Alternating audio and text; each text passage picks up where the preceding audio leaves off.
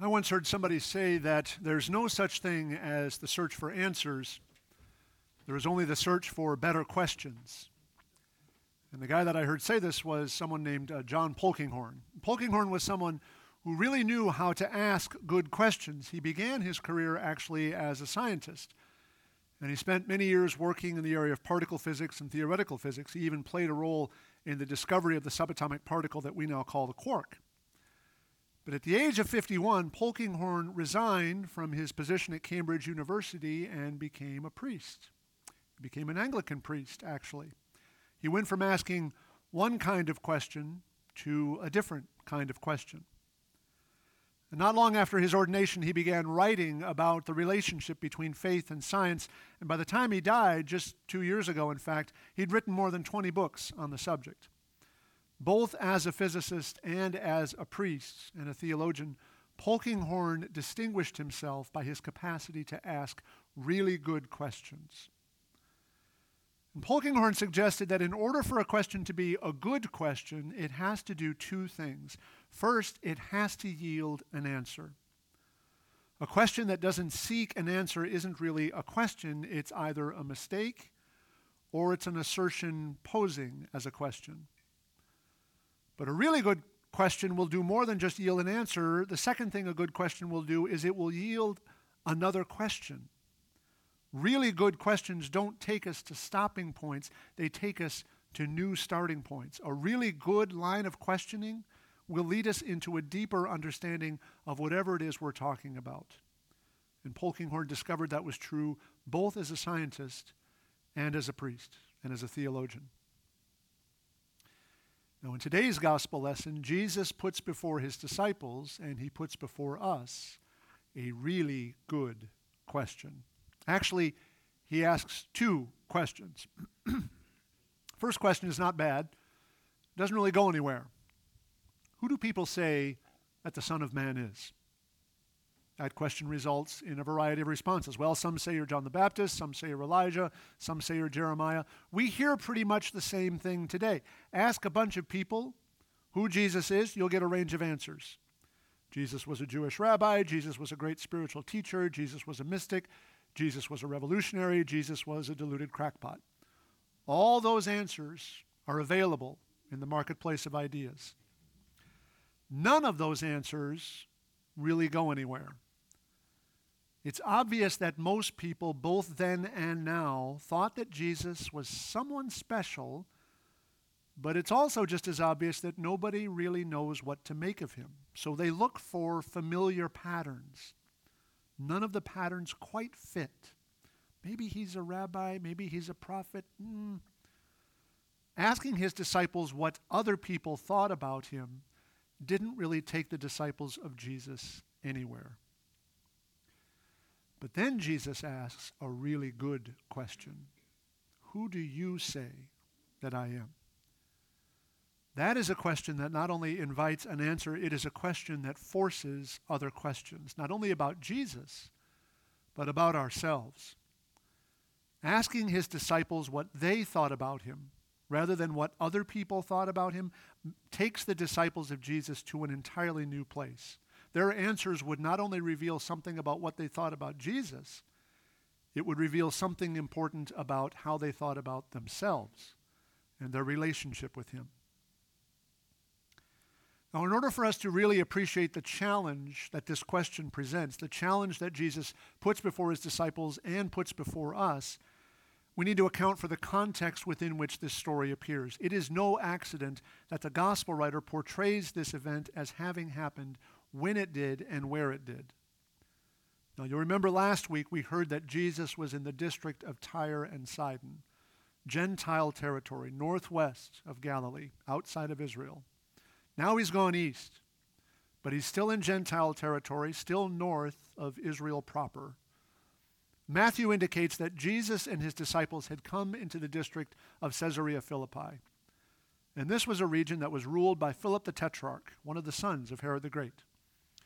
This was also a center of pagan religious observance. There were ancient temples scattered about dedicated to the gods of the Syrians. There were not one, not two, but three more recent temples dedicated to Caesar Augustus. And there was something else there. The Jewish historian Josephus writes that at the base of Mount Hermon, near Caesarea Philippi, there was a cave that went deep into the heart of the earth, and out of that cave flowed the headwaters of the Jordan River. But there was said to be more than water in the cave at the base of Mount Hermon. The Greeks said that was the birthplace of the god Pan. The locals said that that cave was the doorway to the realm of the dead, the very gates to the kingdom of Hades, the god of the underworld. In other words, Caesarea Philippi is not a good place for Jews to be. Temples dedicated to Syrian gods, monuments dedicated to a purportedly divine Roman emperor, mysterious caves associated with the land of the dead. This was not the kind of place where pious Jews went to hang out. This was, as far as Jews were concerned, a bad place. And it's here that Jesus asks his disciples, "Who do you say that I am?" Jesus is forcing his disciples to think about this question in a place where they would have been very cognizant of the competing claims of several different powers and several different authorities. He has set himself over and against the expectations of his own people. He wants his disciples to see what the crowds did not see. He is more than a prophet. He's not John the Baptist. He's not Elijah. He's not Jeremiah. He's something else. And he also sets himself over and against the competing claims of other religious traditions. The question he's forcing them to ask is, who is God? Is God one of the lords of the Syrians? Is God one of the Baals? Is God one of the Greco-Roman deities like Pan or Hades? Or is God the one Jesus called his father, the God of Abraham and of Isaac and of Jacob?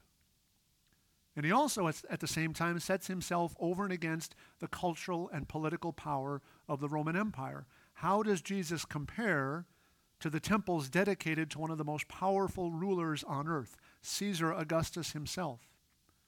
How does Jesus stack up next to the power of the state, next to the power of the Roman army and the Roman government and the whole apparatus of imperial Roman control? How does Jesus look next to that? All of that is implied in this seemingly simple question. Who do you say that I am? And to that question, Simon Peter faithfully responds, you are the Messiah. You are the Son of the living God. Peter tells us something important about God. He tells us something important about Jesus. And he tells us something important about himself. He tells us that he recognizes Jesus as someone who is more than a prophet, someone who served a God greater than all other gods, someone who is not subject to the apparatus of imperial political state control. Peter's answer is a good answer because it drives us towards more questions. You are the Messiah, the Son of the living God. Great.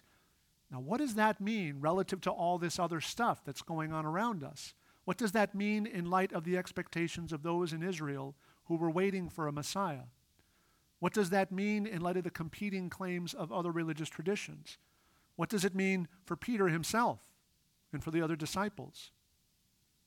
Jesus asked them a question, and they gave him an answer, and they spent the rest of their lives figuring out that answer. They discovered that their answer was not a stopping point. That answer was a new starting point. And Jesus, of course, puts the same question before us. We may not feel ourselves to be in a territory like Caesarea Philippi, temples, legends, state power, but make no mistake, we live in a world in which it appears there are any number of gods. There are lots of voices clamoring to be heard all the time. Lots of voices, all claiming to be the Messiah, all claiming to have the answer to life. And in the midst of those voices, Jesus confronts us with a question. Relative to all this other stuff, who do you say that I am? Have we answered that question in a way that provides us with a stopping point? Or have we answered that question in a way that provides us with a new starting point? Have we got Jesus figured out? Or do we know that there is more to him than meets our eye? If we want to say with Peter that Jesus is the Messiah, the Son of the living God, do we have some sense of what that means for the rest of our lives? What does that mean, for example, for our families? What does it mean for the way we approach work? What does it mean for our experience of school? What does it mean for our relationships, our friendships? What does it mean for the way that we spend our time, the way that we spend our money? What does it mean for the way that we participate in the public life of our nation? If we give any other answer to the question that Jesus poses, other than the answer that Peter gave, then we will find ourselves not having to ask those questions. If we say Jesus was a nice man who tried to teach the world some simple ideas about loving one's neighbor, we're done. We have reached a stopping point, no new starting point, no more questions necessary. We have figured Jesus out. If we say that Jesus was a self-deluded Jewish prophet who had some strange ideas about the end of the world, we're done. Stopping point, no more questions. But when we answer with Peter that Jesus is the Messiah, the Son of the living God, immediately a host of questions pop up. Jesus is no longer just an interesting figure from the past. Jesus is now a living presence, active in our lives and active in the world today. If Jesus is the Messiah, then he is no longer someone we can think about whenever we happen to need a spiritual fix. If he is the Son of the living God, we need to be thinking about Jesus all the time. When we say that he is the Son of the living God, we're implicitly saying that he has a rightful claim on every part of our lives. And when we say that about him, we say something very important about ourselves. We say that we live and move and have our very being in him. That he is the one in whom and through whom and for whom we have been made. The meaning of our lives become grounded in his life. So you may not feel yourself to be in a place that feels very much like Caesarea Philippi. We don't have a lot of polytheistic pagan temples scattered around North Texas. As far as I know, nobody's ever made the claim that the Katy Trail leads to the underworld. Maybe, I don't know. But our culture has other gods. Our culture has other imperial authorities. There are other voices always clamoring to be heard, always competing for our allegiance. There are any number of options out there, all presenting themselves as answers to the question of the meaning and the purpose of our lives. The interesting thing about those other voices is that they usually insist. They demand. They impose. They answer for us. Jesus doesn't do that. Jesus asks and then waits for us to respond. Most of the voices around us offer answers that lead nowhere.